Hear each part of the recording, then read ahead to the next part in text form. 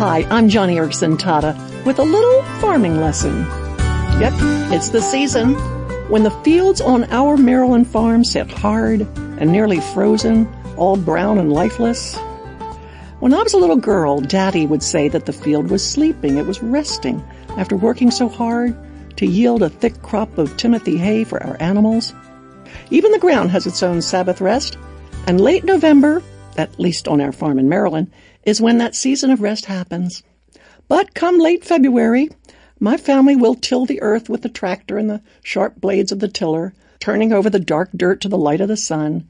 And after early spring rains, we'll then sow new seed, a special kind of Timothy hay seed that produces the best thick crop of rich hay with nutrients for horses and cattle.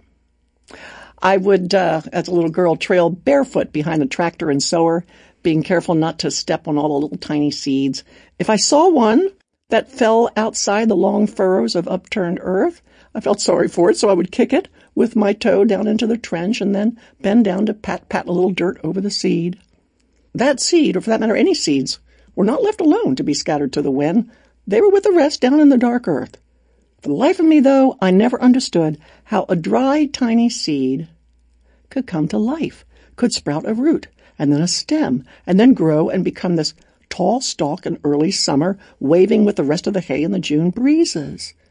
I mean, it's so beautiful to look out over our hayfield in early June and see all that tall, lush grass waving in the wind.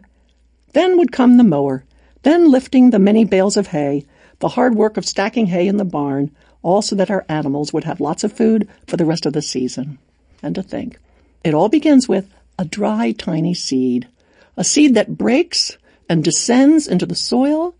A strange transformation happens there, and that seed grows and rises to bring forth new grain. From this, Jesus draws a wonderful parallel to us when he says in John chapter 12, "Unless a kernel of wheat is planted in the soil and dies, it remains alone. But its death will produce many new kernels, a plentiful harvest of new lives." The lesson here? Well, it's a hard one. Jesus says that unless you allow him to push you down into a dark place, a place of suffering or affliction, you are going to remain alone. Did you hear that? No, nothing of any good in the eternal kingdom will happen in your life or others. No harvest, no blessing for others.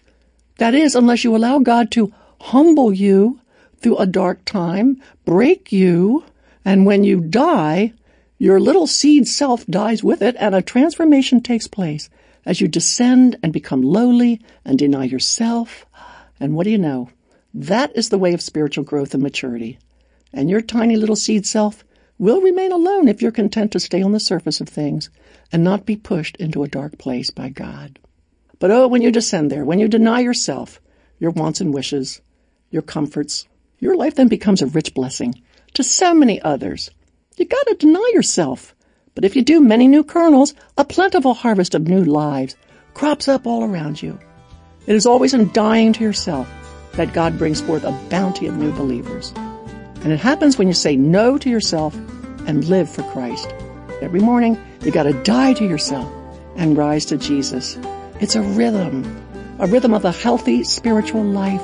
Die to your wants and wishes, your own agenda and preferences, and let God resurrect you out of that dark place.